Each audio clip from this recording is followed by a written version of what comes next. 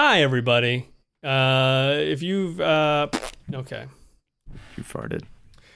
You farted. I farted. It's fine. Good evening, and welcome to the Never Heard of It podcast. I'm your host, Craig Moorhead, but I'm not your only host. Your other host, former Scandinavian model / super spy. Sean, I resent the former Harwell. Oh, I didn't mean that as an insult. Well, it came across that way. I apologize. Oh, no problem. Thanks. How you doing, Craig? I'm all right, Sean. How are you? I'm great. I'm happy to be here talking about movies once again from 1985. So if you're just joining us and don't know what's going on, I'd be surprised.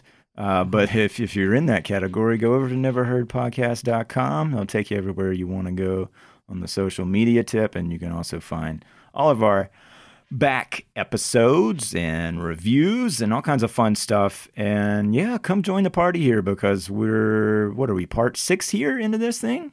Or is this part 5? This is going to be this is part 6. You're right. Yes, it's part 6. Yeah. Okay, so part 6, I was right. What do you know? And I think, it was high time for us to talk about some teen sex comedies because, as I think you mentioned in the last episode, that made up about 84% of all movies in 1985, that trope. So yeah, we're just going to talk about 2 of them today. You know where 90% of people can find us is online, Sean.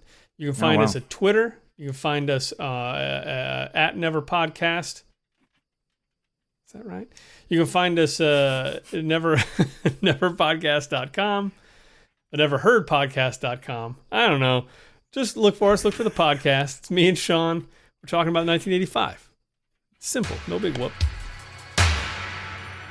So, what would you little maniacs like to do first? Craig, we've got Weird Science and Private Resort on tap today. What do you say we start with Weird Science? Let's jump on it. How about I read the synopsis for us real quick? Because if you don't know Weird Science, again, I'd be surprised. But here's what you need to know. Mm-hmm. 2 high school nerds attempt to create the perfect woman, but she turns out to be more than that. That is very, very short as far as the movie. But yeah, they do attempt to create the perfect woman literally using a Commodore 64. Yeah. I don't know. That wasn't a Commodore 64. I don't know what kind of computer it was. It was a computer that used a gigantic floppy disk. If you're not old enough to know what one of those are, Beautiful. Look them up. You definitely got a phone-based modem, which, again, is rare and just in the sense that nobody's even going to know what that half that used to be a telephone is now. Unless you saw War Games, in which case you know what kind of mayhem can happen if you have one of those. Definitely. Yeah. And that's you plug that in and you can make a woman according to this movie. I wanted to just ask right off the bat, Craig, because we have talked briefly about this movie when we were talking Anthony Michael Hall in a different episode. And I seem to recall you saying that this was never quite your cup of Anthony Michael Hall, John Hughes tea. Yeah, that's true. Okay. Now, we might as well start there then. Okay. What was it like watching this again? Did that opinion change at all, or just was it reaffirmed? It was reaffirmed. And why? It's weird. It's weird. Of course it's weird. No. It's also science, but go ahead. It's also, there's a science aspect to it as well. No, but I remember watching this when I was younger, having seen 16 Candles and Breakfast Club before I saw this. Mm-hmm. Whereas I guess I say that because I feel like I would have seen this first because both of those are rated R. Somehow I got to both of those before I got to this, regardless. Mm-hmm. In both of those, in both of those, Anthony Michael Hall plays like a real nerd. Yes. Or geek or whatever terminology you want to use for it. Dweeb. But he's super dweeb. Dweeb is good. Mm-hmm. Super, socially awkward, little skinny guy. Nothing about him is really cool. He always has a pretty forceful personality. Well, not in Breakfast Club so much. 16 Candles, he has like amongst his peers, he has a forceful personality. Like if anything's going to happen, it's going to be because of him. Yeah. And I feel like a little bit of that is in this movie, but then and then Breakfast Club, not so much. And I just remember watching this one, and the first scene sets the both of them up pretty well as outcasts, dweebs, geeks, dorks, whatever you want to call them. Nerds. Wyatt was clearly Wyatt was clearly the nerdier of the two. Mm-hmm. But in that first scene, like they seem very much on the same end of the spectrum. Like they're both there in their gym stuff. Gary is just super skinny and awkward. They're talking about girls that are, just way beyond their reach and in every possible dimension as far as they're concerned. They get pantsed at the end of it. Total nerds. And then I always feel like there's this thing that kind of switches back and forth over the course of the movie where, and I think it's kind of because Anthony Michael Hall is great at riffing. Mm-hmm. Like he could riff on stuff so easily, and a lot of times, like some really funny stuff comes out.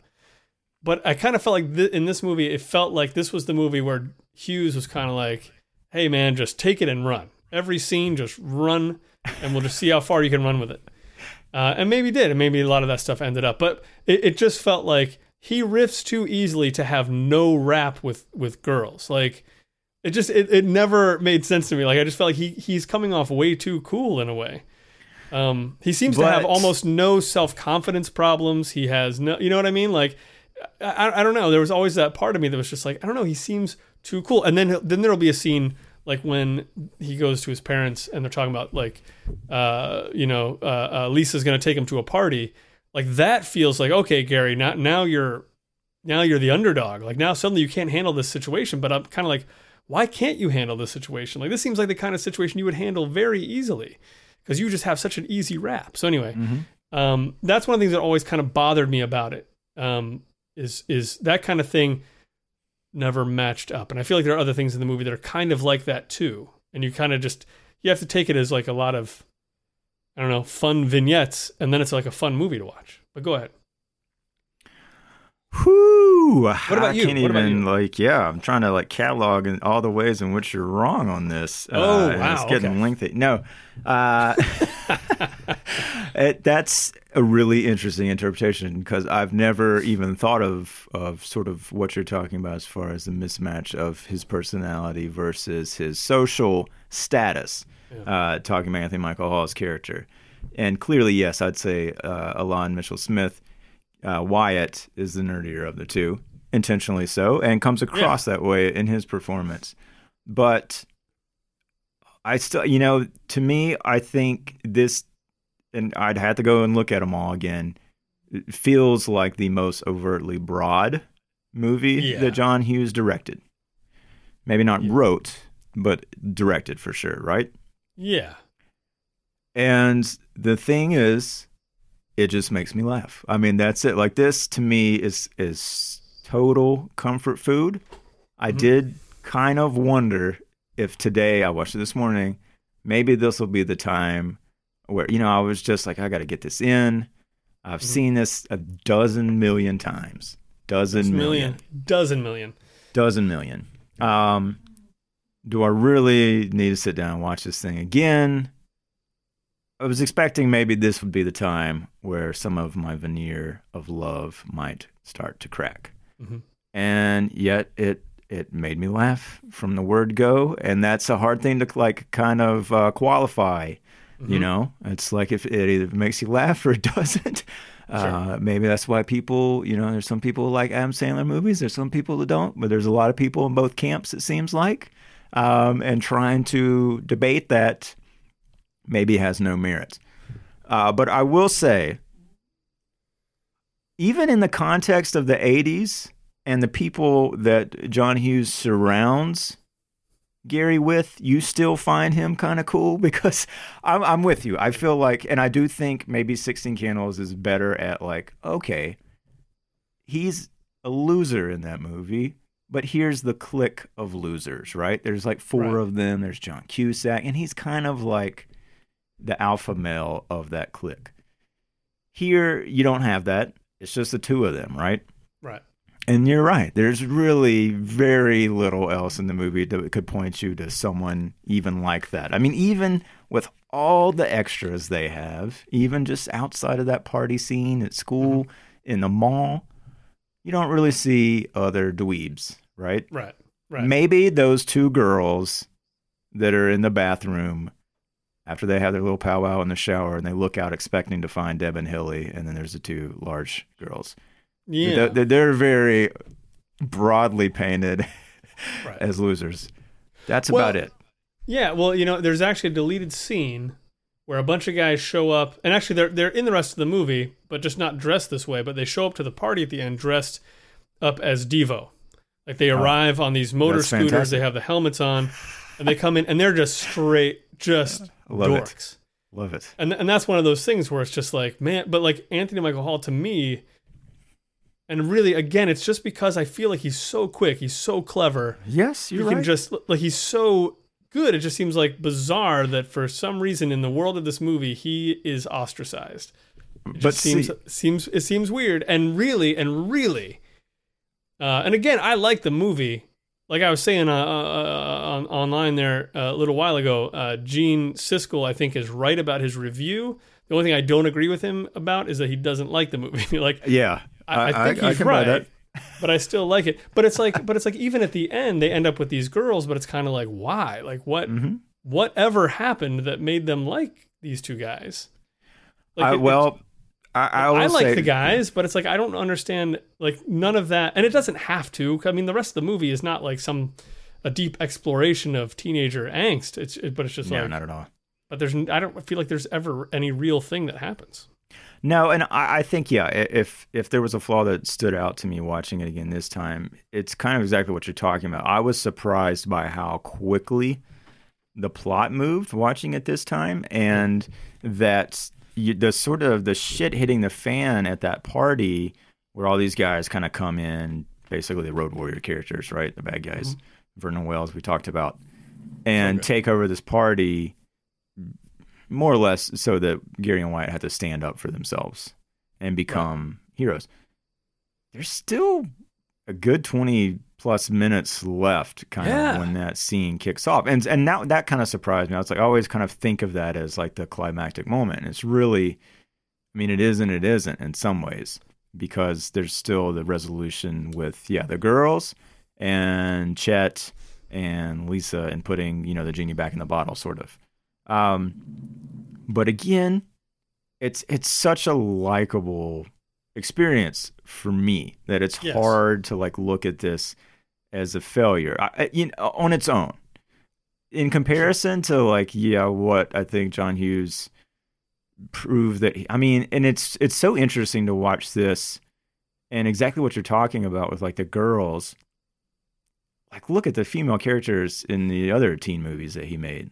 Yeah. Like there's so many layers and they're amazing. And boy, they're not here. I mean, it's really, they're pretty thin in that regard. And it is a bit awkward watching Robert Downey Jr. and Robert Russler sit down with Gary and Wyatt and go, all right, here's the deal. We'll give you Deb and Hilly. You let us have Lisa. I mean, it's like, to go back to the Siskel and Ebert review, there's a lot of misogyny in this movie. But I did love Ebert's rebuttal that a lot of teenage boys are misogynistic. I mean, I think that's very, very true. Yeah. I don't know if that excuses it, but yeah. Well, that's the thing. I feel like it definitely excuses at the beginning. I think you don't get into this movie unless you accept the fact that, like, two 14-year-old dudes are probably going to be pretty much basically misogynistic. Yes. With a 23-year-old woman, by the way. Right. There's a very statutory vibe to this movie. It's like a reverse Lolita in a weird way. Yeah. It is. It's interesting to watch in the context of our current climate, I guess. And I still laughed. I'm not trying to not trying to walk away from that. It still makes me laugh. I mean, hey, somehow Private Resort comes off even worse. But yeah, I seem to have remembered something that doesn't actually happen in Weird Science, which was that there was sort of a lesson at the end of that scene of well, we'll give you these girls if you give us your girl. And then those guys are, well, no, but we'll just make you another girl. Yeah. You know, and it's like, yeah, women are just completely dehumanized in every possible way. And then I always thought that, for some reason, I thought that Kelly LeBrock came in at the end and she was like angry with them about it. But then she's really not. Like, no, she's just like, you forgot to do something. Yeah, it's like you flew a little too close to the sun, you know? Right. They had to go and mess things up. They got cocky. And I feel like that's kind of a shame. I wonder. Timid lesson. Yes. Well, I just wonder if anything was like lost in the cutting of it. It just seems like it's so ripe for just like, well, you know, the problem you're really having is relating to other human beings. So here, relate to some other actual human beings. Mm-hmm. And, you know, like, you're fine people. You two boys are fine. Like, but you don't put yourself out there. You stay way back here and you talk about how those people are so much prettier than you. Yeah. Like, don't do that. Go be with them. Go talk to them, you know? And it seems like a lot of the movie kind of sets that moment up, but it doesn't really come in a weird way.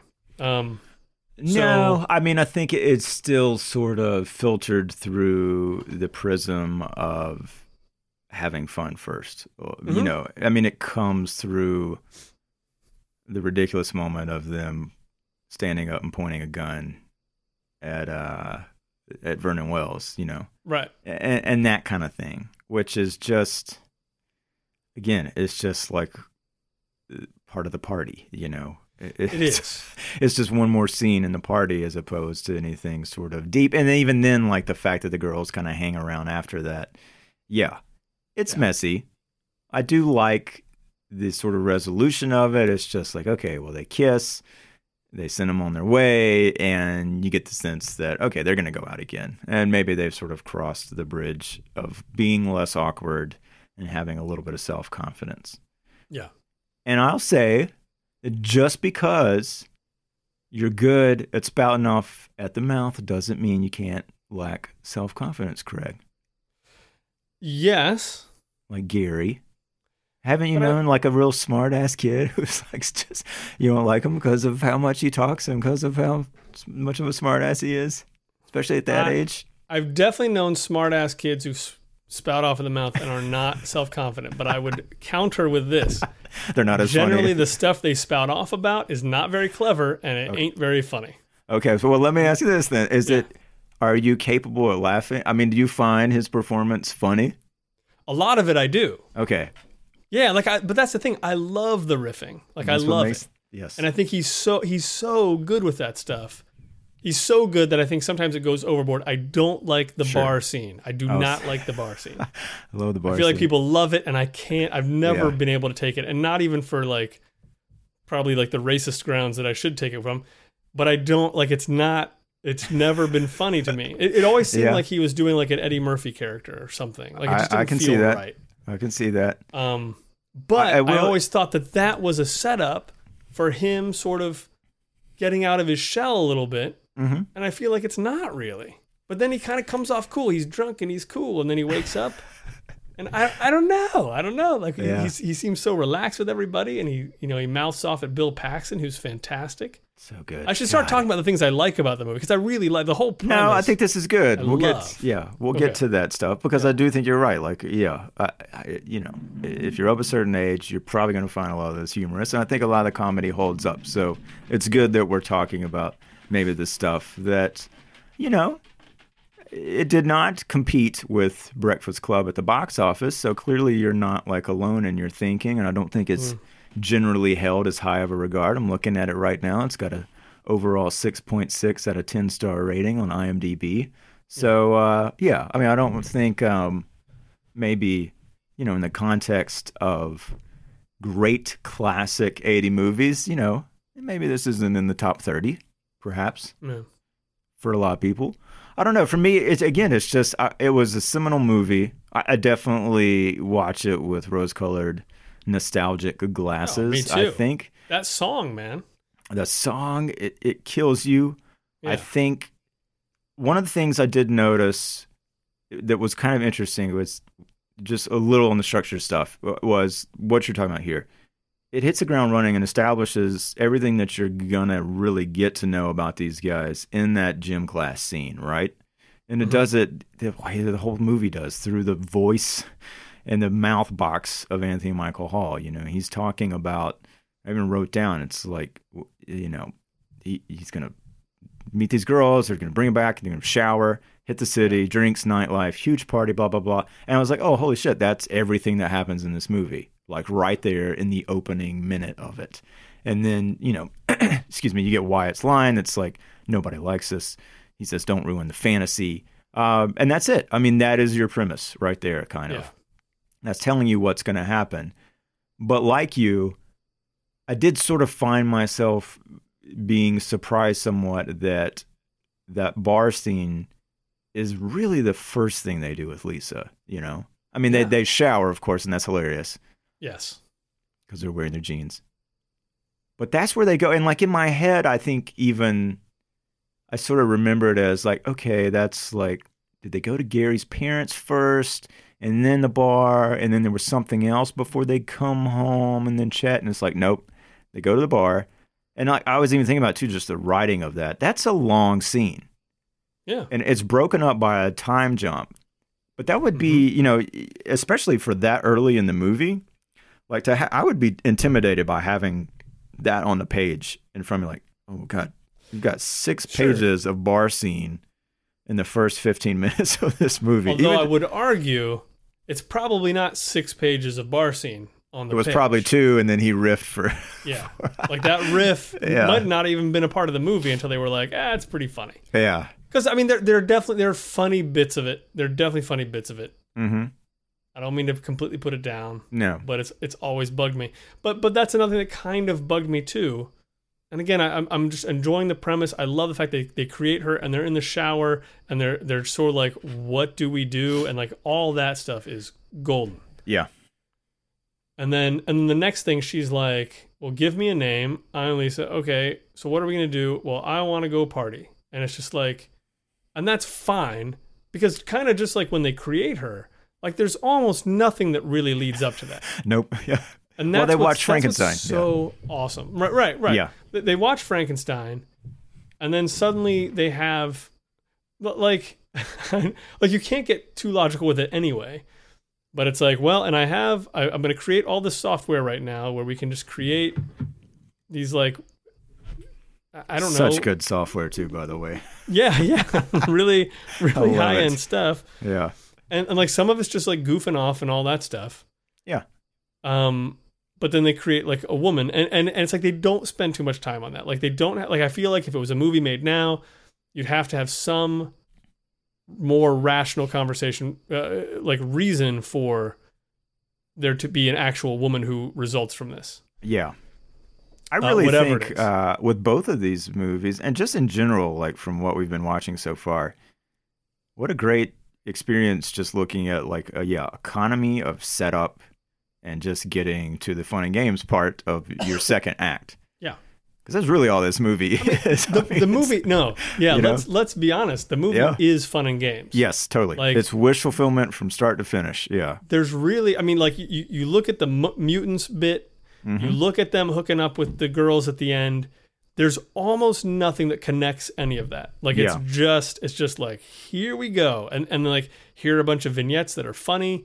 And then we'll throw in some of this stuff. They show down these mutants who have never appeared anywhere before. Nope. And it doesn't really mean anything that they show them down because they're not really real, but it's fine. Like that's fine. And it's just craziness from beginning to end. And see, that is what I like about it. Well, and actually thinking about it, maybe, you know what? Maybe I can wrap my head around the fact that John Hughes, churn this sucker out, at least the first draft, in about 2 days, because there is something about it that feels episodic in a way that your brain might work if you were just writing that quickly. Sure. The biggest difference, I mean, obviously, like we talked about, I don't think there's any way that they go into production with a script that was just written in 2 pages and that was it. But he's got such good comedic chops, and he's so good with with all of these young actors. Mm-hmm. I mean, especially, and we can get to this, but like just all the stupid little details that he does with Downey Jr. and Robert Russler. I mean, it's ridiculous. Yeah. And like the grandparents and all these things that just would be cliche or bad or just not funny and not fun in somebody else's hands. I mean, he just did it. I mean, he just destroyed that stuff. Second nature to him. Let's see here. I was trying to think if there's anything else, like, I don't know, structure or bigger picture, anything. Oh, actually, yeah, okay. I got one thing. Let's talk about the very, very end here for a second. Okay. As we are wont to do when we jump around with these things. But, maybe like Fright Night, we've got a reappearance of a character who we thought was disappeared. And one that doesn't necessarily make sense to me. Kelly LeBrock says it's time for her to go. And after, Gary and Wyatt have found girls and self-confidence and they maybe don't need her tutelage, she disappears in a cloud of smoke in their room, much like the way she entered. And then she shows up as the PE teacher at their high school. Right. Does that make any kind of sense to you? It doesn't. And I think that why I don't begrudge it, that ending in any way, is none of her existence was ever logical in any way. There were no rules. It made no sense. But if she was really leaving them, right, she can't show up at their high school again. I mean, right? Well, but why is she leaving them? Why does she know she has to leave them? She because was made they've from a learned computer and came out of red smoke. Because they don't need that computer girl anymore. I don't know. To me, it cheapens it a little. Even if she were a PE teacher at some other school or something, right? That would make slightly more sense to me. Though I don't know. It just felt like one of these things that you got to have in the movies so you can have the nice freeze frame moment. You just have that last jolt. Yeah. That last little jolt. You had to end with her. Yeah. But speaking of freeze frame, maybe this is a good time actually, in addition to just the teen sex kind of comedy of it all, genre-wise. Right. I mean, there's so many good and just prominent 80s tropes and little details in this movie, I think, in general, including the freeze frame ending, including our sort of extended sequence where we're watching the classic Frankenstein movie with them as they're watching that, and that having impact on the plot, not unlike we saw in Fright Night, right? Oh, yeah. I love that stuff. And I forgot, like, that scene is maybe, like, one of the only ones in the whole movie, but definitely in, like, that first act where they stop talking for a damn minute, right? Mm-hmm. And they're just sitting there and watching this, and you're kind of seeing the wheels turn. And, like, the way that Michael Hawthorne kind of gets into that is sort of interesting because it is kind of like a serious moment where, obviously it's just him spouting out the concept of this movie and the what if of it all. We've got a calculator watch. Oh, yeah. Worn by Wyatt there. I feel like the grandparents are a little bit of an 80s trope. Well, maybe not. I don't know. That sort of like upper class over pronunciation of a straight and narrow square, I mean, they're definitely like the epitome of that. I also was curious and trying to remember, is this I guess it's not the first Hughes movie where he breaks the fourth wall, is it? No. Did they do it? There was a lot in 16 Candles. Oh, that's right. Okay, and that came out before this, right? Okay. Yeah, because there's only a few moments in this movie, but I know Gary got it. Gary and I believe Lisa did as well at certain moments. We have a Dirty Harry reference, the go ahead, make my day kind of thing with the parents, which was great. And let's see, I think that was it, really. I mean, obviously, the whole movie is like an 80s trope, but the completely out of control party, but that's not. That's a little vague, I guess. Well, what about they use the Rocky music or a version of the Rocky music? Sure. They use Thus Spake Zarathustra, the 2001 Space Odyssey theme, version of that. A version of it, yeah. Yeah, in the opening. Which was kind of weird. I was wondering about that, actually. I know. It's like, why couldn't they just I thought that was public domain. Yeah. At this point, maybe not, but yeah. That was kind of interesting. Well, maybe let's shift then and just heap some praise on this movie about stuff that really just still kind of works really well for both of us. I got to start with just the sheer power of Kelly LeBrock's entrance onto screen. I mean, it's amazing. Like, it really, to me, like, that is, like, it's just an iconic image. I mean, that's the image of this movie. And, like, it's so great, the look, everything, and then just, that line is great, too, about the little maniacs. I mean, like, such a fun thing to call them. And you kind of already know, like, exactly what they want to do. Because of that opening scene. And it hasn't been long since we've seen that, but love it. You just, just kind of like stare at it in awe. And it's one of those things that at a certain point, I know it's going to feel dated. It's got to. Right. But it didn't to me this time. Not yet. It's interesting. I think you're right. It didn't for me either. And it is one of those shots that I just, just burned in my brain. That whole sequence. Yeah. Okay. And this was like prime, like Amazing Stories, Twilight Zone time for me as well. Mm-hmm. And so like anything that had a premise like this, I was so on board for. Like anything where it's like normal kids and then, supernatural stuff starts to happen. Great. So yeah. Totally. I think you're right. I think it is iconic. Yeah, it is one of those moments that just works that well. Let me ask you this though: if you were creating a woman, Craig, would you give her anything in common with David Lee Roth? Would I feed a picture of David Lee Roth in? Yeah. Would you put that in the scanner? That's a really good question. I don't think that would occur to me. I don't think it would have occurred to me then. Yeah. I mean, that was one of those things that I feel like somebody could have pulled him inside and said, "You sure you want to do this? This might be, just think ahead 15 years. Is this going to seem dated a little bit?" No. It's cool. David Lee Roth is awesome, man. He's like the coolest. Like, he's a party guy. He's fun, But man, they're lucky, really. Yeah. Because, I mean, there's a number of people you could feed into that machine that now, if you were watching it, you'd be like, not that guy. Yeah. I mean, I'm glad they didn't put Bill Cosby in that machine. Bill Cosby. Although that would have been a weird choice overall. So that's maybe sense of humor at the time. Yeah. But yeah, I mean, that exactly. Like that could have really backfired. So at least it's, it kind of feels like, somebody who's wild. Yeah. It was kind of funny actually watching that sequence again too, just all the like little dumb supernatural touches that happen during. Yeah. Because I forgot that it goes beyond their house. I mean, there's a dog on the ceiling in some other random lady's house. Yeah. And there's the town sign goes up in flames. It's just all these like little non sequitur cutaways. So bizarre. But even just inside the house, like the kitchen turning blue and all that stuff is pretty fun. Yeah. I like that. Well, let's talk about Bill Paxton then for sure, because I think he's the other, powerhouse performance in this thing. I mean, and in some ways, if you want to sit down and tell me that he steals the entire movie, if you're that person, I would have a hard time arguing with you, Yeah. Well, he's definitely got, for my money, he's got the funniest bit in the movie. Which is?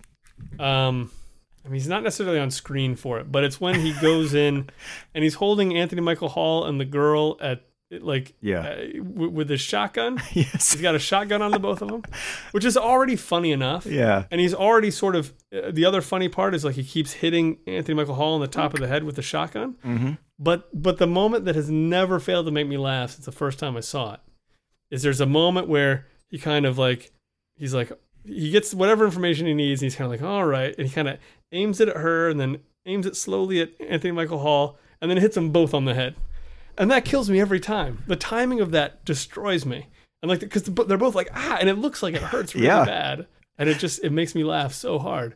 But yeah, I mean, he is absolutely a force. Even when he's not necessarily super funny, man, he is, he's good. He's a standout.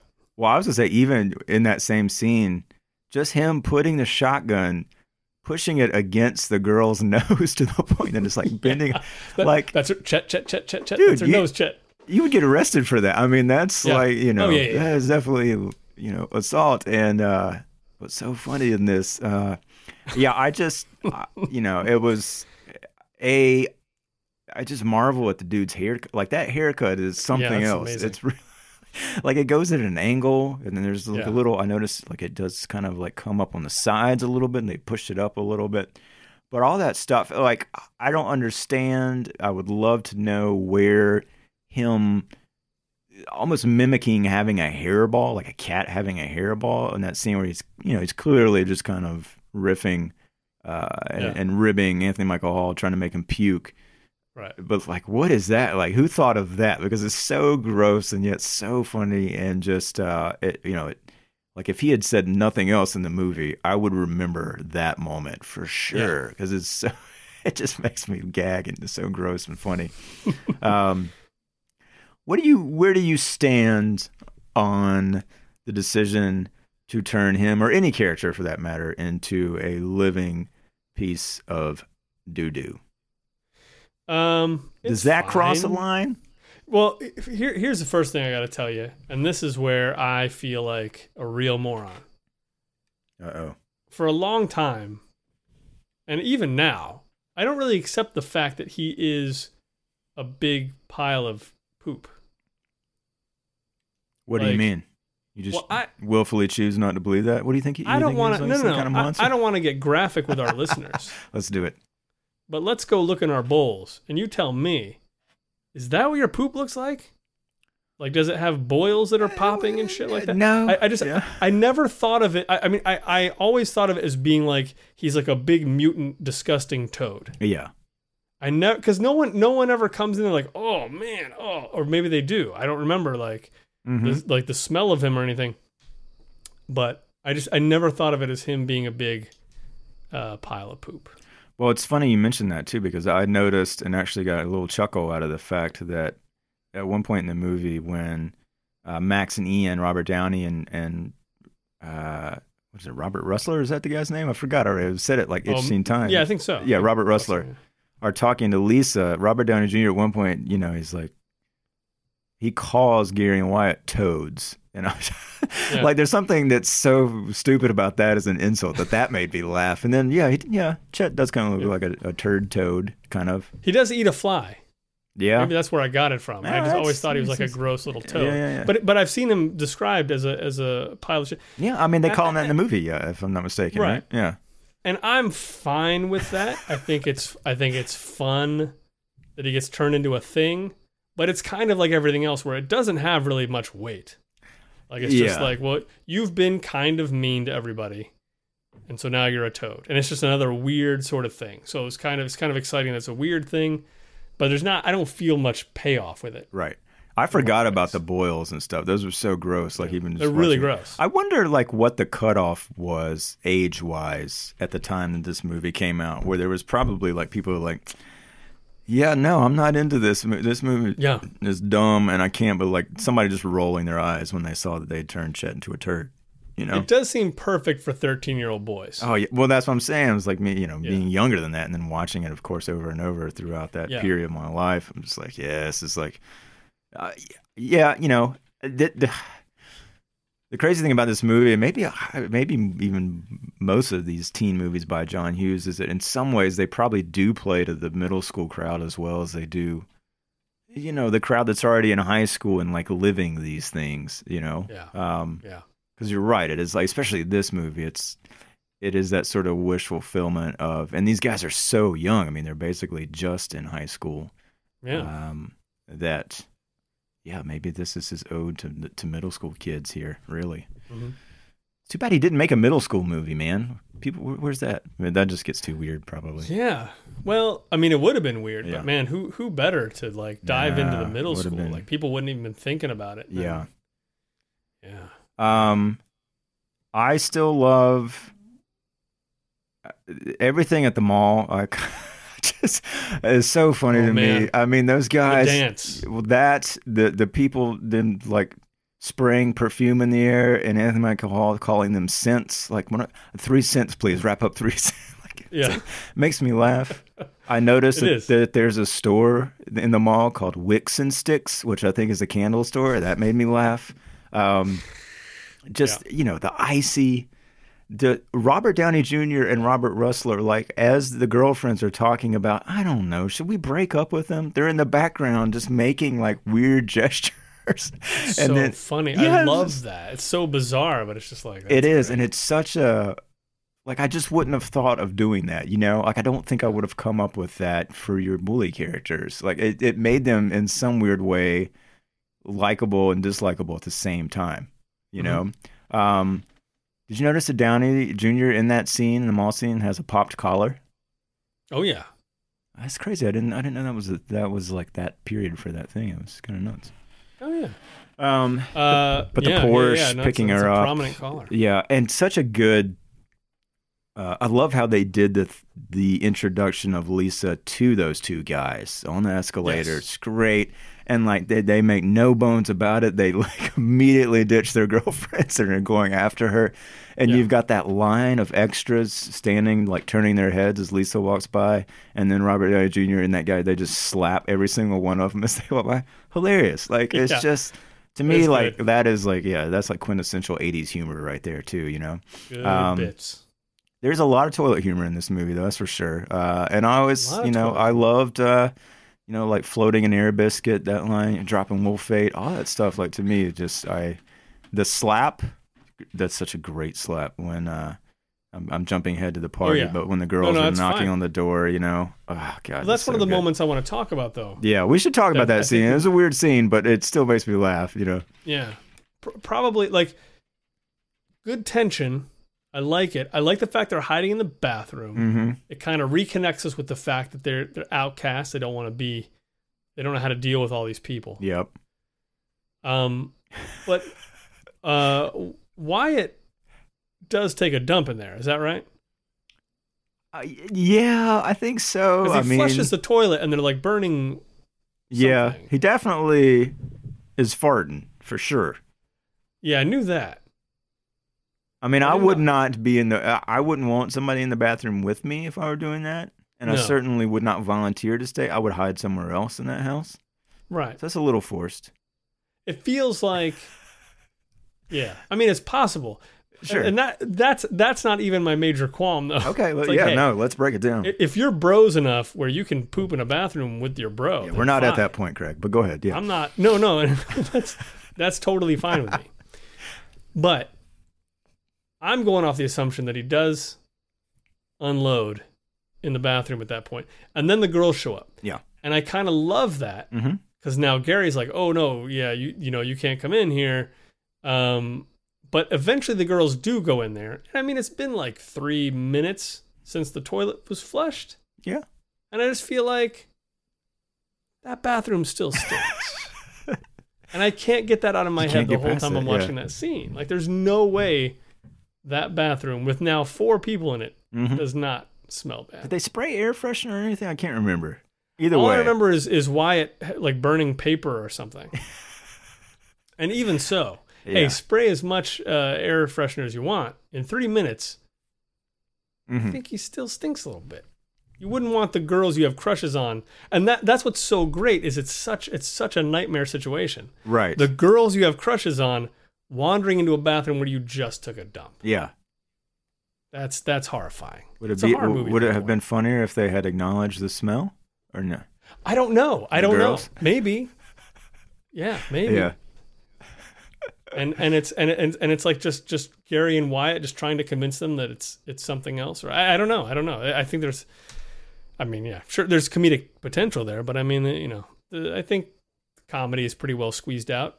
Gotcha. In everything. No pun intended. Oh, definitely pun intended. Sorry. I do love, though, them stepping into the shower, and what are we going to do? There's the close on their mouth. Yeah. They suddenly get serious and devise a plan, and immediately ruined.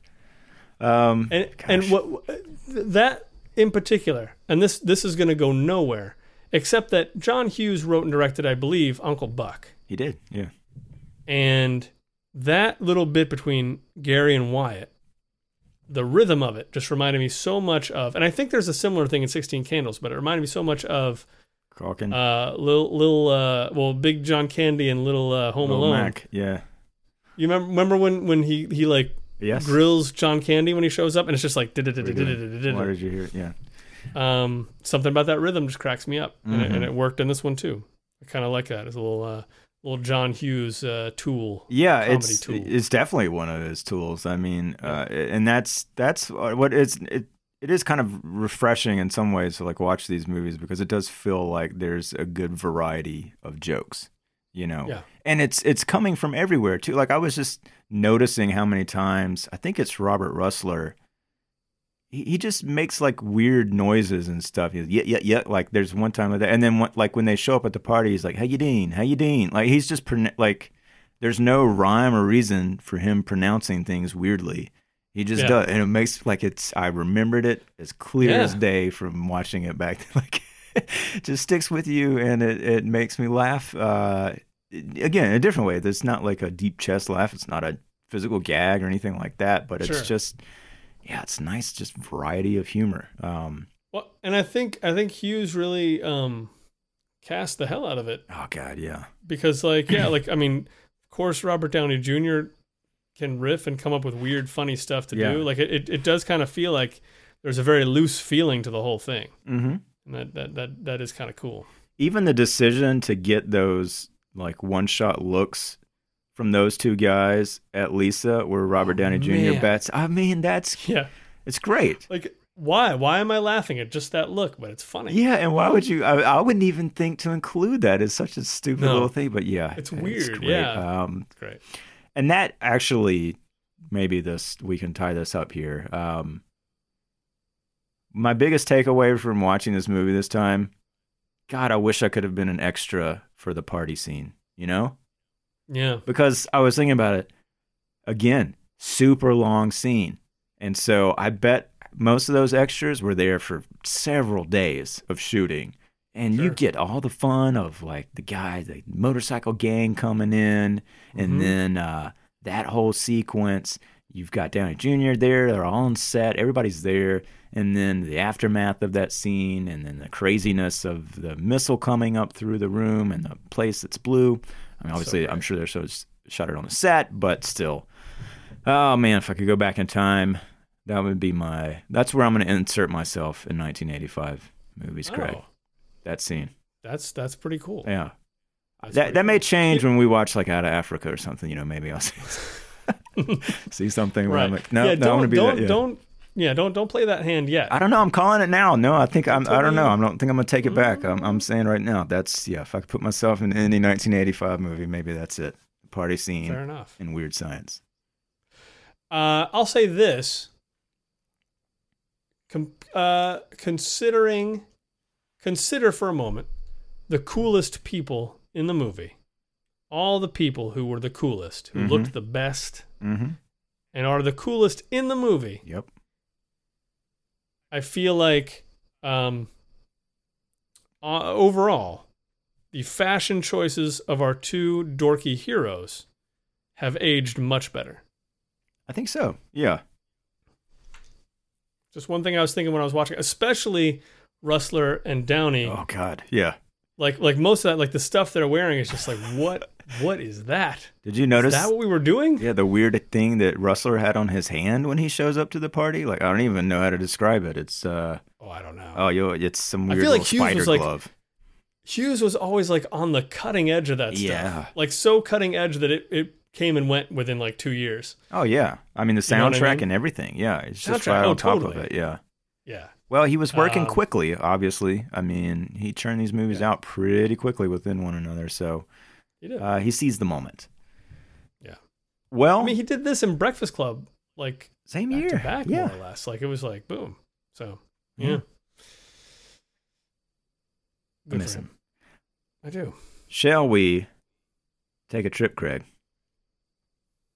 to a resort? A private resort. Okay, dudes, you ready to blast off? Private Resort. Let me talk about the synopsis for Private Resort. Okay. Sean. And then I want to ask you a question before we get any further, then you can take over for sure. Okay. But you go ahead. Yes, synopsis is us. Okay, Jack and Ben are teen buddies who are on the sexual prowl for beautiful, wealthy girls at a posh Miami resort where they are weekend guests. Also on the prowl is the Maestro, a skilled jewel thief who is pursuing the diamond necklace of society woman Amanda Rawlings. And then they accidentally run afoul of the Maestro. Yep. So I guess that's the movie. That is kind of the movie. Yeah. What's your question, Sean? This parlay's great to my question, actually. Oh, good. I just want to try a little experiment here, Craig. Sure. I want you to tell me everything you know about Jack and Ben, Rob Morrow, Johnny Depp, that you learned from the movie itself. Go. What do you know about them as people? You see, you asked that question, but I gleaned a lot here. Okay. From the movie. Not the internet. Okay. Only from the movie. Okay. Nothing from the internet. Number one, they love the ladies. Okay. Okay? Yeah. I mean, from scene number one. Yeah, keep going. Sean. Keep going. These are two guys who love the ladies. Yeah, keep going. All right. Is it the same thing to say that they're trying to hook up with ladies? That feels like the same thing. Yeah, I'm gonna call that the same thing. Yeah, keep going. They want to drug ladies. Yeah, I feel like a lot of this is the same thing. So let's. Yeah, I mean, your saying point's very well taken, Sean. Maybe because not only do we not know anything about them. Like, here's the thing. Yeah, I mean, we don't know anything about that. When you were a teenager, not a teenager, but these guys are probably in their 20s. We don't even know how old they are. I was going to ask you, how old are these guys? Because it's never set up. We never talk about college or high school. I assume they must be college because they're not there with their families. And I was just like, how many private resorts did you go to in your early 20s? Just you and a buddy. I can safely say none, Craig. And you went. You paid all that money, Sean. You paid all that dough because you love the ladies. Again, the answer is zero. It's a weird. Question. It's a weird setup. See, that's the thing. Whenever I read the synopsis in my head, I just had this feeling of like, hey, you graduated from something, and your parents gave you this gift to send you to this resort or something. But there's nothing. I mean, the first thing you see is them just walking through a resort. And apparently they paid for it. Like these two buddies went there to get laid, I guess. Well, I'm not we'll just pause for 1 second here because I'm going to actually point the finger to at Wikipedia here and probably some of the movie's marketing, because right here it says Johnny Depp and Rob Morrow stars Jack and Ben, respectively, teen buddies.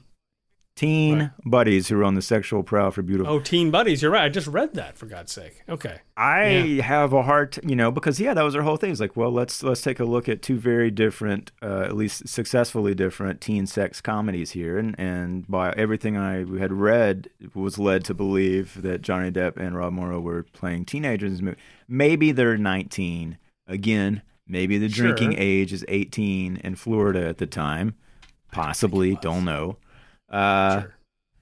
But I'm with you in thinking, I don't know, maybe they're not teens, maybe they're supposed to be in but anyway, larger point is, I do think this may be the least amount of exposition I've ever got from a single movie in my life. Oh yeah. Specifically about the main characters. Yeah, and it's a really good symptom of something that runs through the whole movie to a fascinating degree, which is this movie is so out of whack. If you really watch it, like there are scenes toward the end of the movie that clearly took place originally at the beginning of the movie.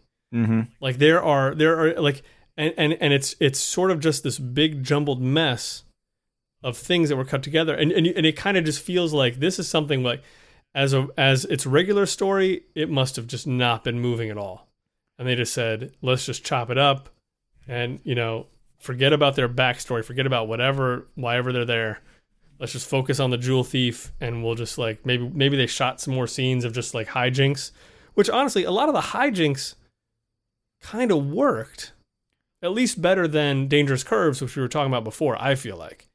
Maybe that should be my question for you, is like, how do you feel about this movie, Sean? Like, did this come out ahead of Dangerous Curves for you? It absolutely did, and that's what I wanted to follow up with and put that out there, because, by God, I did kind of enjoy this stupid movie. I mean, it's not... Yeah.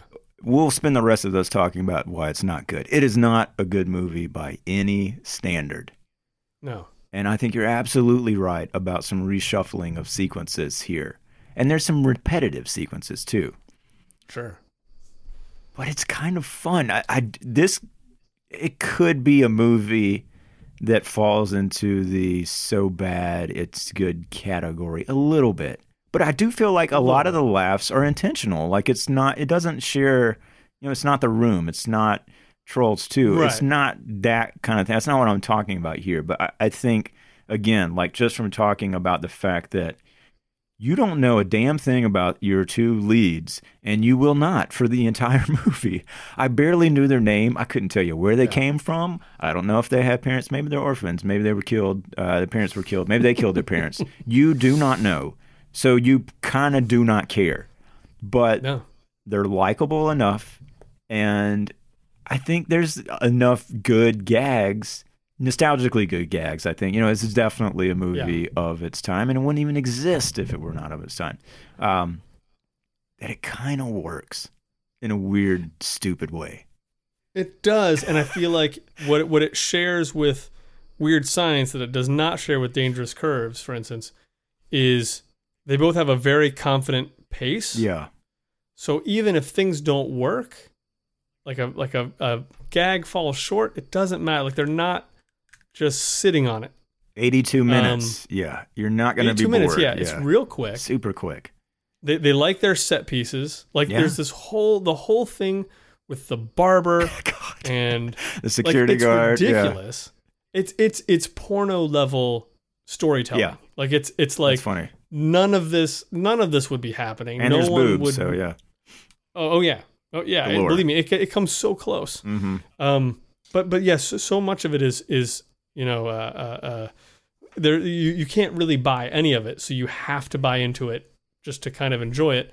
But there's these long set pieces, like I don't know, Rob Morrow gives Hector Elizondo the worst haircut in history, which I also think is I feel like that's almost impossible. Like you could have given him like a bad, but of course it's totally over the top. Yeah, no, you would Terrible have to. Haircut. Yeah. I mean, with your non-dominant hand blindfolded, you might achieve that haircut, but otherwise, he could have faked that so easily and not done such a terrible job. And that, I mean, listen to us right here. We need to stop and recognize that this movie the plot of this movie hinges upon a jewel thief getting mad that a hapless boy pretended to be a barber and gave him a bad haircut and wants revenge through the rest of the movie. Through the rest of the movie. That's what we're talking about here, folks. So, and it's fun. But it's still funny. Like it's exactly. I mean, that is nothing you to hang set your up hat that on. gag, and the gag runs the rest of the way through the movie. Like they don't lose that thread. But like I still love, like just the porno level logic of like. So Johnny Depp gets stuck in the closet of this woman because he's for some reason convinced that she left him her hotel key because she wants to sleep with him. So he's now naked in her closet while Rob Morrow is giving him a terrible haircut out in the main area of their suite. And she comes in and finds Johnny Depp naked in the closet. I wanted to emphasize the fact that he was naked and that he got naked right in front of Rob Morrow. And then just moving into... I thought that was a weird call. I mean, he could have waited, gone into the other room. He could have just left his boxers on until she got there. But he didn't. That's not how it No, I agree. Totally weird call. Aside from the fact that it sets up, the tension a little bit later. Yeah. But again, we are also talking about two movies about bros who are very, very tight, Sean. They are tight. And they're so tight that it doesn't matter. It doesn't matter. I'm going to hey man, I'm going to be in this other room having sex with somebody we just met, and you're going to hang out here. Yeah. Cool? Cool. All right, I'm going to take my clothes off right Now, if they had done that in the bathroom, I never experienced, but that doesn't mean they don't happen. Yeah, if they had done that in the bathroom right after one of them had taken a dump, I mean, we would have had the ultimate bro down. That would have been pure gold. We should mention actually that the wife of Hector Elizondo, the wife of the jewel thief, I think she's his wife, right? Yeah, something like the that. blonde bombshell. I mean, I just completely overly exaggerated everything. Is Leslie Easterbrook, who was in she's in all the Police Academy movies. She's Callahan. Leslie Easterbrook. Yeah. And she's great. Yeah, we'll see her again too. She's great in this. Yeah, Police Academy too. She's great in it. And in this scene, her husband is about to come into the room, so she grabs Johnny Depp and hides him under the covers. Like, she gets in the bed and hides him under the covers, pretends like she's the only person in the bed. Again, nothing that anyone would ever do. Your mind would never go there in 1,000 years. Leave him in the closet, regardless. But his leg is sticking out from under the blanket. And I can't tell you how much this gag works for me. Hairy leg. Mainly because, so you see her at the top of the bed, you see his hairy leg sticking out, and you know from the second you see the hairy leg, Hector Elizondo is going to touch that leg and not realize there's a man in the room. Yeah. And Sean, I like that on so many levels because, again, it's the dumbest thing.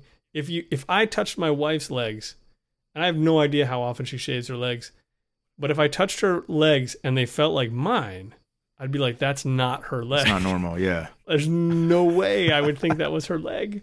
Well, not only that. It's great. It's so great. I love it. Great enough that they did it again, basically. The same gag when he was in the bathtub. And had soap suds over his face and pulled Rob Morrow into the tub and squeezed his boobs and had to put his hand in the water to his junk before he could figure out that also was not his wife. That is really, that level of comedy is totally consistent through the whole movie. Yeah. And so much of that works just fine for me. Yeah. I mean, it's so ridiculous. Great. It is. It's got a very summer camp kind of vibe to the movie. Mm-hmm. I'd be remiss if I didn't say there's a little bit of, if you like Red Oaks, you might like a little bit of this movie. I got that in my notes. I was going to bring that up later. It's like Red Oaks is the thinking man's private resort. Thank you. I don't know. Absolutely. I don't remember that being referenced in any of our discussions, but it should have been for sure. Yeah, but for sure. I don't know. I mean, I'm curious about this movie in some ways because watching it, I did kind of feel like, and I think we talked about the box office results, which kind of indicate the same thing. This is not something that I was aware of at the time. Again, I was like 8 years old when this movie would have come out and didn't even think about it too much later. But it's interesting to look back at a movie like this and then think about this was clearly a poor man's knockoff of one of those other movies, Yes. That's why this existed. It's like I kept thinking about we sort of got into that a little bit with, what was it, like Volcano and then the other Volcano movie. And some of those, or even like you see it with musical scenes like, Nirvana explodes and 6 months later you've got... Everything's grunge. Way, way, way lesser versions of Nirvana out there. And so this is the way, way lesser version of 1985's Nirvana. Sure. And so, it was kind of interesting to look at it like in that lens and wonder, about people at the time just watching this going, oh, God, like this is just such a crappy version of something I've seen a million times, or if they're just like, but more the merrier, I don't know, but it's an interesting flick for sure, because again, like I really think the only bit of information you get is that these guys are here. They say at the upfront that they're there for 4 days. And right. I think I don't remember them ever saying the name of the resort. Do you? No. So you don't know that? No. There's a jewel thief there, and somehow he gets the most exposition of anybody in the movie. I mean, it could be one of these weird movies again where, like Bond or something, he's actually the protagonist, and it's these other kids that are stopping him at every turn. But it's the kind of exposition that is delivered via Hector Elizondo in a pool, talking on a cordless telephone, using binoculars to look at the diamond on a woman she's seated like across the way. Now, I've been to several pools in my lifetime. Mm-hmm. I feel like that would stand out to me. I feel like people would question, what is that man doing in the pool with binoculars, for starters? Mm-hmm. Should he be talking on a cordless phone right now while he's doing that in the pool? Seems dangerous. Yeah, all of those things. No, nobody raises an eyebrow with this. And yeah, it's just, you got to roll with that. You know, it's also one of these movies where you could feel them kind of trying to create the level of fun of this place, especially in the opening. You know, the camera's moving around a lot and you're following a lot of different characters. And of course there's, 20 different girls in suggestive poses in the opening of this thing, you know, in various level of cleavage hanging out. And the one pervert kid who's like trying to snatch away the bikini tops with with a fishing line, and then later with like a weird little grabby claw thing. And that kid is like, again, it's a lesser version of something that probably worked better in a different movie that I can't think of. But God bless it, you know. It's like, of course, there's a pervy, weird little pervert kid. Kid. And he even got a line in the movie too. You remember that? No, what was it? I think it was after. Yeah. So Johnny Depp at a certain point is trying to hit up the Leslie Easterbrook character, who is Elizondo, the jewel thief's wife. She gets up, you know, she's nice about it, but she's like, yeah, you're coming on pretty strong. I don't think my husband would like that. Gets up from her pool lounger chair, and she has dropped her key. Johnny Depp is like, well, obviously she did that on purpose because she wants us to go up there. And I think it's when they sort of decide to go up to the room. The perv kid like pops up out of the water in the pool, or like he was right there. He's like, boy, I'd pay to see this. And then like to the camera, and then he wags his eyebrows suggestively. Yeah. Like at that point, I'm like, oh, good God. Like this is going to be, that was like, this is terrible, but I'm laughing. It's going to be all downhill from there. And yeah, I do think the biggest surprise of the movie, though, is the fact that they got comedy out of the Elizondo stuff. Because it just, again, like what we were talking about in the Tee-Up episode, there's a jewel thief in this movie. Like, to me, it still seems unbelievable. I mean, and there's no real rhyme or reason for it to be there, you know? It has nothing to do with these guys trying to get laid. Yeah, no. He's just an obstacle. And yeah, some of that shit was funny to me. I mean, you know, his stupid haircut, his stupid grabbing his wife's, what he thinks is his wife's hairy leg, him meeting that old lady at a club and like trying to talk to her and realizing she's deaf and laughing at that, but then getting his hat knocked off on the dance floor and everybody laughing at his hair. she has to like, I'm gonna go do something else. I mean, it's so dumb. It's really dumb. Well, let's talk about the aerobics class. Yeah, I love the aerobics class. Like, at least one time, Hector Elizondo is chasing Morrow and Depp through the resort, and they end up in an aerobics class. Mm-hmm. And Elizondo ends up at the front of the class. Depp and Rob end up at the back of the class. And the aerobics instructor is very forceful and somehow manages to get Hector, I guess, so scared or scared enough of her that he like pretends to be taking place in the aerobics class while trying to see where Depp and Rob Morrow are. And again, it's so dumb. Yes. It's so very deeply dumb. But it's I laughed. It's well-paced dumbness. I wrote it down. Yeah, I made a note of it. It made me laugh. Yeah, it's so goofy and yeah, I don't know. Like I don't know that there are really that many bits that are bad. I mean, outside of just the sort of general, like, you know, 1985 like misogyny of it. Like I don't feel like there's not really a female character really to be had. I mean, there's the waitress, a little bit more, I think. Like there's the waitress, Addie. but and definitely she's certainly much more human, and she is not. I don't know. She definitely is kind of our guiding light. Yeah. Like she's not played to be an idiot like Nope. like the old lady or her Cousin Shirley. whatever, cousin Shirley. And I mean, Depp's woman. Who is she? No clue. Yep, couldn't tell you anything about her. I ended up knowing nothing about her except that Her name's apparently Dana. her grandmother. That was her grandmother, right? Or was it her mom? That was her grandmother. That was her grandmother. Her grandmother controls who she can see or not. Well, they didn't even. They set up something where like he got a hot tip, Johnny Depp, from the luggage guy Yes. about Which is who the, also pretty great. And Yeah. that's where I started thinking about Red Oaks, by the way. Yeah, totally. Like, yeah, anyway. Totally.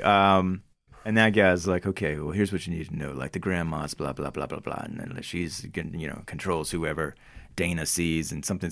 Somehow, I don't know, the idea of a doctor came up. So Johnny Depp pretends to be a doctor.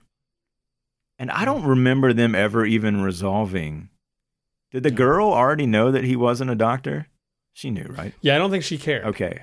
I think she wasn't buying into it. Like it seemed like they were both, in a weird way, they were both talking the same language. Like he's telling the grandmother that he's a doctor, and she's like, whatever. But I still expected that wanted to somehow play out with a grandma, that was going to be like, you're not a doctor? Like one of those dumb scenes. But Yeah.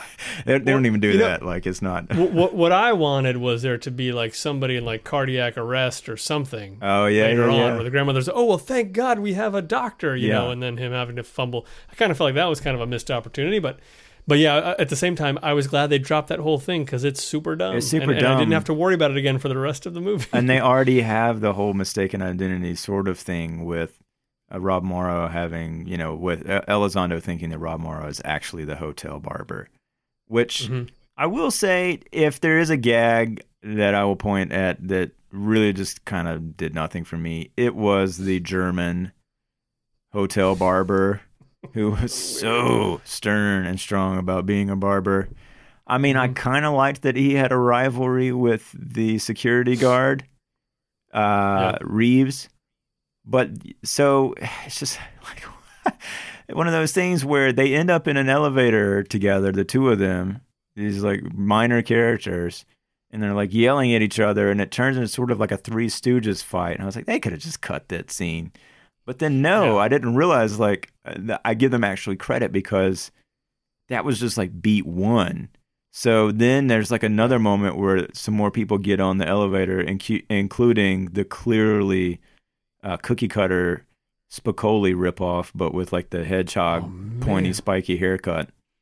That guy was hot and cold for me, but man, sometimes it paid off. Sometimes it worked, yeah. So then he gets on, and then there's another time when then there's another hot girl that thinks that the security guard is a perv. So like they did sort of like the rule of three thing a little bit, and I was like, oh, you know what? Okay, that's kind of funny.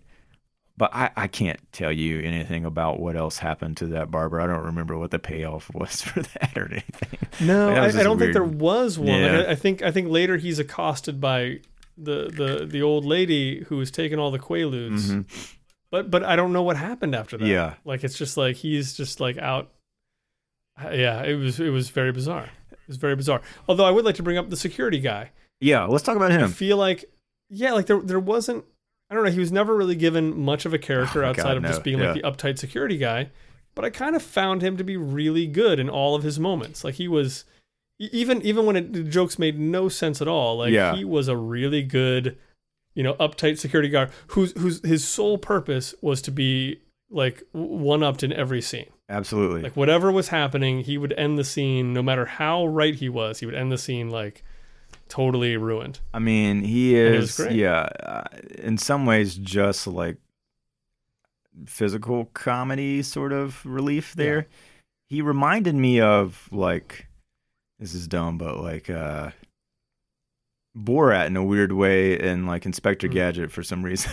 It's just some weird like look about the guy. It's Tony Azito, who's no longer with us, unfortunately. But it says he was in Moonstruck here, which would be interesting to see. I don't remember that. Yeah, but definitely a better security guard than in Dangerous Curves. Yeah. Although, and like he gets beat up so much in this movie, which that's kind of funny. And Yes. there's an amazing number of chase sequences in this movie. I mean, half the movie is spent chasing Rob Morrow in the hallway, or Johnny Depp in the hallway. And this is definitely a time before automatically locking hotel room doors, because they just kind of come and go in and out of people's rooms all the time. And it just so happens that the rooms that they go into are rooms where there's already some sort of trouble brewing with somebody else that they know, including at one point someone played by Andrew Dice Clay, who in this movie did not have Dice in his credit. I think this was one of his first on-screen appearances, so it was just Andrew Clay. But he did have hairy shoulders. So hairy. Oh, man. So gross. I had a hard time with that. But yeah. I think that it was a little repetitive. I mean, at a certain point, I didn't need to see Rob Morrow get chased again, especially when there's a moment where he's, of course, chased by Hector Elizondo into a room where they appear to be setting up for some sort of fashion show, because why not? I mean, it's a private resort. I guess that's the kind of thing that happens. And all these girls are getting dressed. And so he slips into a dress and a hat of some kind. And immediately, Elizondo is all over him. Andrew Dice Clay. Oh, wow. I mean, like, these guys are competing. Andrew Dice Clay and Elizondo, the two toughest guys in the movie, are so smitten with a man in a wig and a hat. You can't see his eyes. Face they can't see. Yeah, but you can still kind of... I mean, that's the thing. You can't even see this guy. How is he supposed to be that fetching? Or woman. How is she supposed to be that fetching that they're, like, grabbing her ass and sexually assaulting her in the freaking elevator?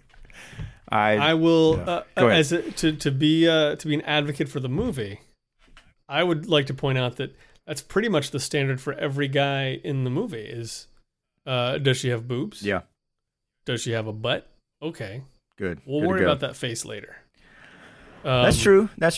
Yeah. Although, but it is hilarious though. Yeah. Again, you're absolutely right. Like, he's gone in there just eyes red after this barber that ruined his hair.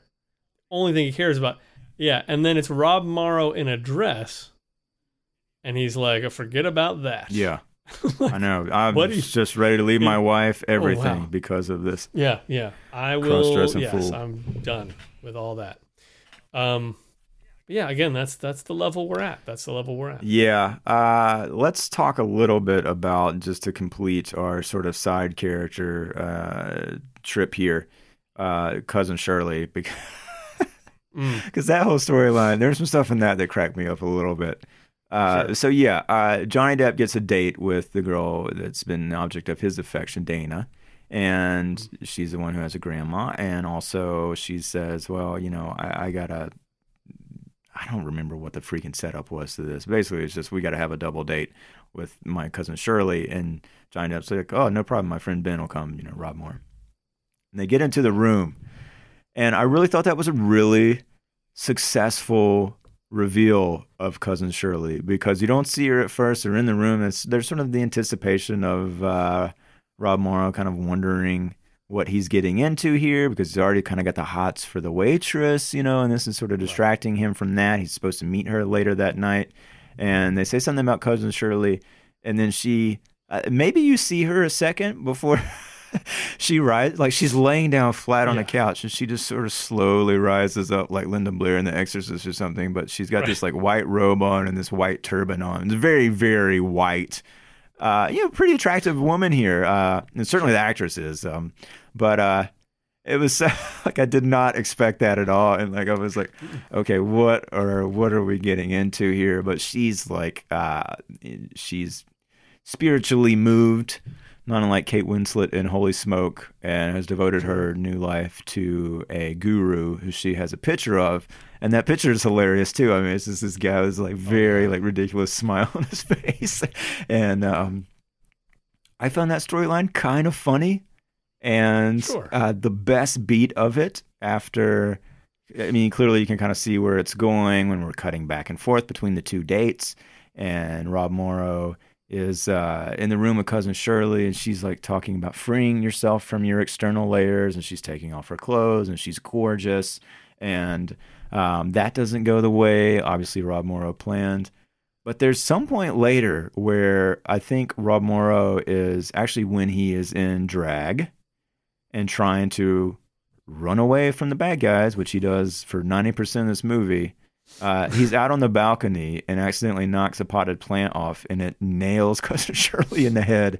I laughed so hard at that. I mean, it's like, again, dumbest gag, but because of, I mean, she's so innocent, there's really no reason to dislike her whatsoever. I mean, she's just into her own thing, and she doesn't deserve to get a pot in the head. I know, it's so funny. Why not? Now, let's talk about the elephant in the room. Yeah. And by elephant, I mean Quaaludes. Yeah. Because just before this date, which I agree is kind of one of the highlights. Like it gets pretty goofy in there. Yeah. And it's pretty fun. Oh man, but before, like, Johnny Depp is trying to get out of the room and go off on his date with his woman, and he's trying to get Rob to stay there, but Rob don't want to stay. Yeah. And I believe it's at this point, and Johnny Depp says, "Here, use these 3 of these, and she'll melt in your hand or something." Yep. And he's like, "Aspirin?" He says, "No, it's not aspirin. It's Quaaludes." Yeah. And especially now. No, yeah, that's not. Yeah. Having gone through the whole Bill Cosby thing. Yep. It's like, wow, that's super dark. These are our heroes who, granted, we know nothing about. Sure. Really, maybe there's not a real value judgment being made by the movie itself. It's just like, we told you didn't know these guys. Like, well, and like, I think in number 4 of the Private series, which, if you missed that previous episode, this is number 3 in a series of movies. There was Private Lessons and Private School, Matthew Modine and Phoebe Cates. So we got to see that at some point. But yeah, maybe if they had made a 4th one, they would have been like, "Oh, joke's on you. These 2 guys are serial rapists." yeah. You thought you were in for another comedy. Private Prison. No. But yeah, that stuff's a little icky to me. There were a couple things in here, I still think some of the nudity is, I mean, obviously, like, the whole movie's misogynistic and completely objectifies women. Yeah. Some of the nudity is at least playfully fun. But yeah, I mean, Dice Clay's woman, his woman, well, that's what he would have called her, his girlfriend or whatever, she passes out drunk.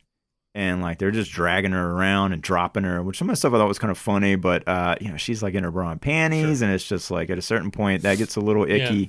And then there's also a lot of, there's, like, like fat humor in this, too, And in both instances, it's, like, again, it's women. Like, and the one was really disappointing because, Johnny Depp is into this girl. And he, like, walks over to the pool. And there's a large woman swimming. And he's talking to her, and she's friends with the other girl. And he's, I just thought, oh, that's kind of nice. Okay, he's like, being nice to her to kind of ask about her. Because right then you expect her to just immediately be a punchline of some kind. Right? Yeah. But instead, he's just relating to her as a human being. It's kind of like, oh, okay. Right. But then he's like helping her out of the pool. And it's like, oh, nope, one person's not going to do it. So I think he enlists the security guard who happens to be walking by. But then he sees Leslie Easterbrook, if I'm not mistaken, and immediately just drops the girl, who then falls back in the water and pulls in the security guard. And then, which we got to talk about the sequence with the machine guns and shooting up the cafe, but like, there's gunfire taking place and everybody's hitting the deck except for the one large woman who's like can't stop eating and is like reaching across everybody's plates now that they're under the table. It's just like, I don't know. Times have changed. Not making me feel great. A little bit. Yeah, this probably isn't gonna pass. I'm sure it probably didn't even fly then. Obviously, I mean, I think this is but forget about that. Well, yeah, exactly. But even that, and even given that it's been 30 years, I mean, now to have a movie where a guy like chases these guys to this building and is like firing machine guns just at whatever. Yeah. Just going nuts. And at the end of that sequence, the hotel security is like on his side. Mm-hmm. Well, and my favorite thing about that sequence, and this is Hector Elizondo, yeah, like he kind of like, I don't even remember where he got the machine gun from, but he's been chasing Rob Morrow and Johnny Depp with a pistol, and he's shooting at him, and of course people do start screaming and reacting because this place is packed. He goes into like the cafe, and then he's a machine gun. He's just like opening fire, I mean, just to get this damn diamond back. Which again, if he wanted the diamond, he could have just killed the old lady. You know, if he's prepared to shoot everyone in a cafe. Everyone could have killed no. And really, what does he think is going to be achieved by murdering everyone at the resort? But the best, like, is he really going to get that thing and drive away? Yeah. Well, actually, that was the funniest thing about the whole sequence to me was at the very end of it, the cops do show up, and like Elizondo and the security guard are like, he stole my diamond. So they're like, all right, you kids, come on, what's going on here? You're going downtown. They're going to arrest Rob. Yeah. Never mind. Like. No, like everybody else was a witness to the fact that this was opening fire on. Like they're just prepared to like take him at his word, and like, so maybe he could have gotten away with it. Actually, you know, just given the nature of these like bumbling idiot cops. You know, oh man, it was crazy.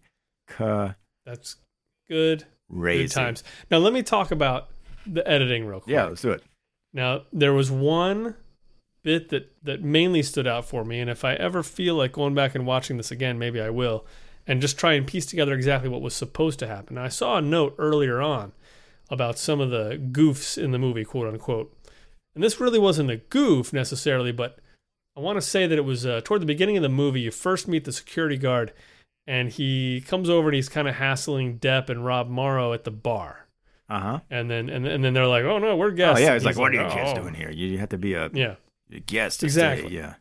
It's like, what? Yeah, I don't even know why he came to that conclusion either, by the way, just by looking at him. I mean. Yeah, well, exactly. It really didn't make any sense.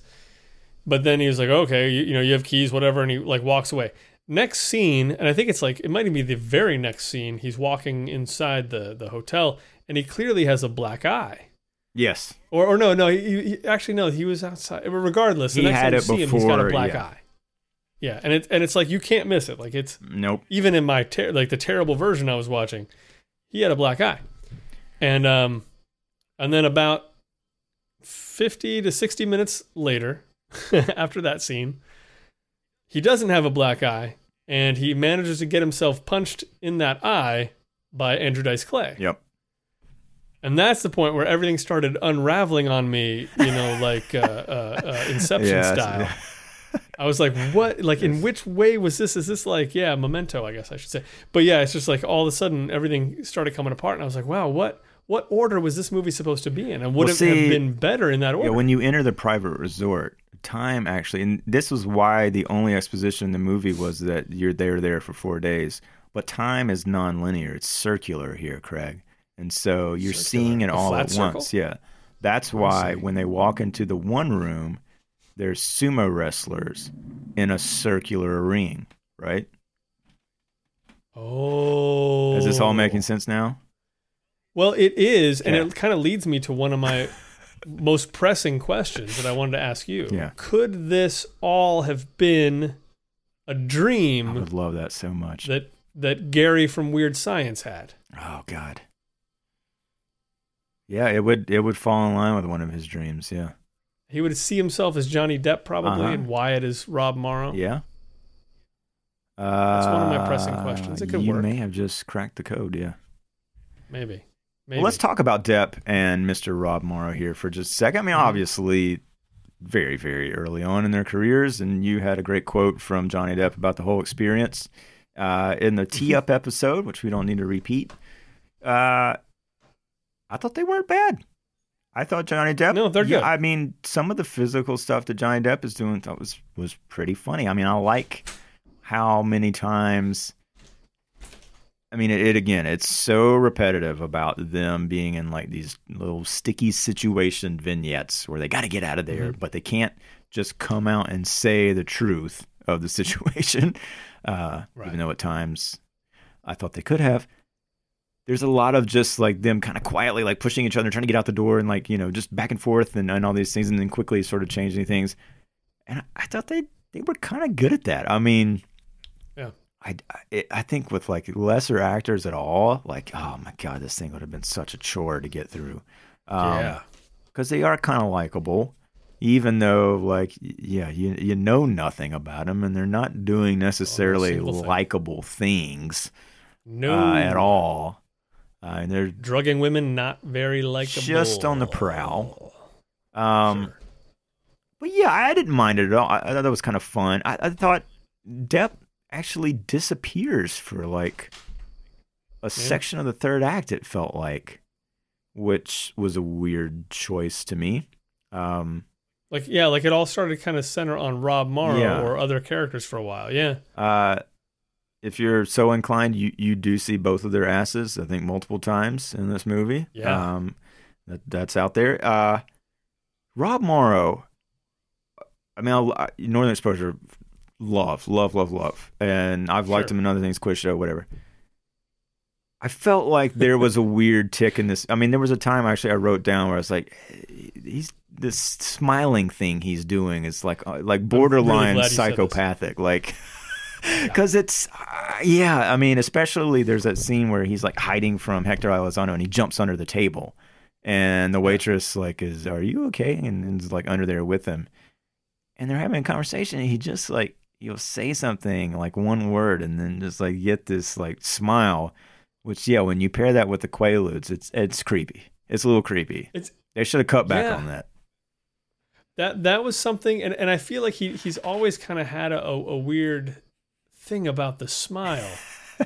Even now, as an actor? And you're absolutely right. Yeah. Well, I think it's fallen off over the years. I hope so, I don't really remember it on Northern Exposure, but yeah, he kind of has a weird way of talking when the smile comes on, and yeah, in this movie, he really holds that smile. It really made me think more like the editor and the director in the room, like, man, Rob Morrow's got a winning smile. Let's just keep that on the screen as much as possible. Any take you have where he's smiling while talking, well, just put it there.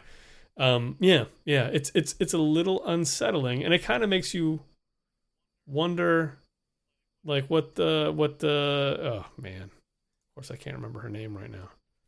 What's her name? Patty? Dana? No. Or his girl? Yeah, Patty. The waitress Patty, was Patty. Yeah. Emily Longstreth. Kind of makes you wonder. As actress. Yeah, Emily Longstreth. Kind of makes you wonder what Patty is so excited about here. But again, much like Weird Science, there's nothing to really see in these guys. Well, I was going to say, I mean, I don't think he's got a ton to do in these moments. So, you know, it's probably just a young actor, just, that's his default go-to. And maybe they didn't have enough takes in editing or something. I don't know. But I don't know. I don't think it is fine. It's distracting. I mean, I think it's legitimately distracting. We both noticed it. Come on. Yeah. Absolutely. I'm not going to give him a complete pass on that. One other actor actually I wanted to mention was Michael Bowen. He played the guy that was the just overbearing hard-ass boss of the waitresses. Which I don't understand the character at all. I mean, other than just like, well, we should have one just like legitimate dick in this movie, and he happened to be it. Sure. But that guy, I was like, he looks familiar. He was in, he's been in a couple of Tarantino movies, in Jackie Brown, both of the Kill Bill movies. He played Buck in the Kill Bill movies. Yeah. And it says here he was in Magnolia as well, and a couple other things. He's been in a bunch, but I think, certain people will definitely recognize that guy, at least his face. And he did say, for some reason I kept thinking of him as like either Will Forte's MacGruber. Mm-hmm. Yeah, he's got the same haircut. Yeah. Who else was it? Well, kind of Red Oaks is Barry. Yeah. I started kind of in the slower moments of the movie. I just started aligning the different actors with people from Red Oaks. He doesn't really get much comedy, though. I mean, he's not, slightly. He's much harsher. Yeah, he's really just kind of like not a good guy at all. No. But that said, I like that actor. I think he's cool. The character is kind of there just to give her a reason to like go for Rob. Mm-hmm. Like, as a woman in a 1985 sex comedy, you have to choose a man. So she's not going to go for that jerk. Yeah. So it's got to be Rob, I guess. And that's fine. Now, here's the question I have for you, though. Do either of these guys ever actually get laid? In the movie, I'm not positive. I feel like they don't. I'm not sure they did either. I think it could be implied that Johnny Depp did. Although, again, like, he goes missing for so long in that last act. Like, yeah, and then, a lot of stuff could have been going on. You do get that montage with Rob Morrow and Patty where they're out on the beach and all this stuff. And, oh, wow, yeah. Jesus. I was not a fan of that. Hey, at least you get the montage. Yeah. Kind of buy their feelings for each other a little bit more. Yeah, but I don't know. I mean, it's just one of these things where you were talking about, like, the editing. There were moments where I'm like, have 3 days passed? Has 1 day passed? I don't know. Like, I think there was a nighttime at one point, but I can't remember. I had no idea. I bet if you watch it for it, I bet there's like 5 or 6 days. I think you're probably right. Yeah. Yeah. I wish I had thought to look at that. But I do think Rob Morrow and his lady, if I'm not mistaken, don't they get the freeze frame at the end? And then they actually do the whole, like, oh, here's the actor. They show the people and then their credit and then freeze on that and stuff. But I think they I don't know. There are multiple freeze frames at the end of this movie.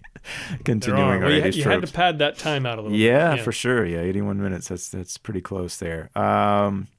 What else to say about Private Resort? One thing that I do believe could have caused this whole House of Cards to crumble, but would have been a much more logical decision, was if Rob Morrow had just claimed to be housekeeping instead of the barber when Hector Elizondo came into the room. Yeah. Because absolutely, I feel like that would have been acceptable and he could have left. Yes. I mean, obviously it would not have set up a set piece. Let alone the rest of the movie. Yeah. Much like jumping in bed with the woman, which is exactly the one thing you don't want the husband to see ever.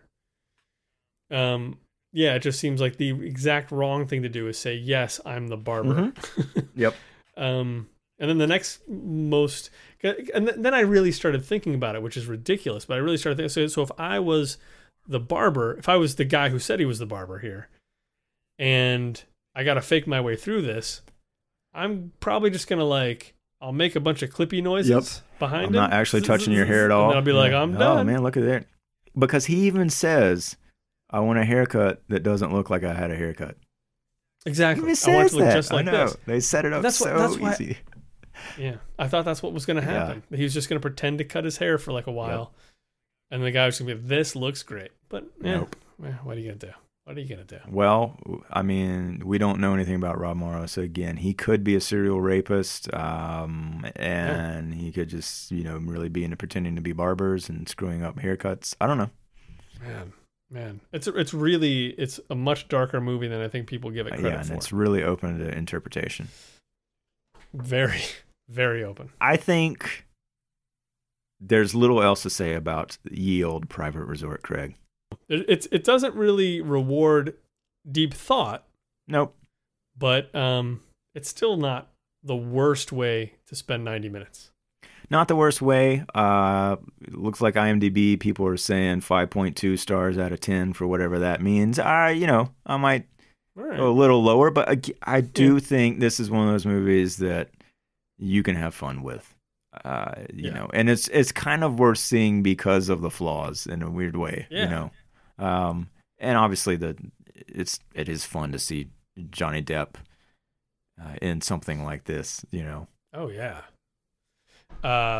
You remember how much he changed after 21 Jump Street. It was just like he was just a different person. It was like suddenly so serious and this like brooding teen idol guy. Mm-hmm. But that's just not at all on display in this movie. Thank God. No, it's absolutely true. I guess he was in Nightmare on Elm Street before this. Mm-hmm. And then this was the next year. And then he's in Platoon not long after that, which is crazy. Yeah. It is really crazy, especially him, because I feel like Rob Morrow's charisma is totally there. And I feel like Johnny Depp's is almost not at all there. No. And again, he said he didn't consider himself to be an actor. So right. And he does in some way play the sort of Anthony Michael Hall role in this movie. Yeah. He's sort of like the alpha male of the two dudes. Right. And I believed him as a loser in a way, Sure. you know. I mean, I think obviously they're aware that the guy is good looking enough that he can pull, you know, a girl like Dana, and there's some interest there from others. But yeah, I mean, he's kind of walking in as if it's like a Superbad situation, and that's would certainly seem a stretch today with that guy. But yeah, I don't know. It was believable enough to me. It was. Craig, if you want to watch this movie again, and I know you do, it is definitely online, streaming all over the place for rent. I don't think it's available for subscription. Too bad. Weird Science is surprisingly harder to find unless you want to pony up some money, but Showtime has it for free on their service, and I did a 7-day free trial on that and watched it. So that's out there. I would absolutely love for someone to tell me if they've seen Private Lessons and Private School and what those two movies are like. Because, again, it does not seem like there's any connection between the three of these movies whatsoever, other than the fact they have Private in the title. It was the same producer. Yeah. And I think that's it. Yeah, so, you know, I don't know. Maybe in a perfect world, if you watch this and were wondering, oh, these two guys, who are they? Where are they from? How old are they? Oh, it was explained in the previous two movies. Maybe that would have made sense, but that doesn't appear to be the case either. I wonder if they did the same thing in Private Lessons and Private School. I don't think so. I don't think so. Yeah. I don't know. I think this one is pretty easy to tell why Weird Science landed where it did on the charts, and Private Resort kind of happened where it did, although maybe that's not fair. When we watch some of those other movies that were way down there in the $300,000 grossing range, we may think, wow, you know, Private Resort was at least fun. I don't know. I don't know. We'll see. But yeah, go rewatch Weird Science again. It's a good time. Indeed. Agreed. And let's see. Do we know what we're doing next time? I don't think we do we? Not yet. Not exactly. Oh, So it'll man. be a surprise to you and to us. Yeah, all the more reason to listen to the next episode. Yeah. Thanks for listening. Come say hello online, and we'll talk to you then.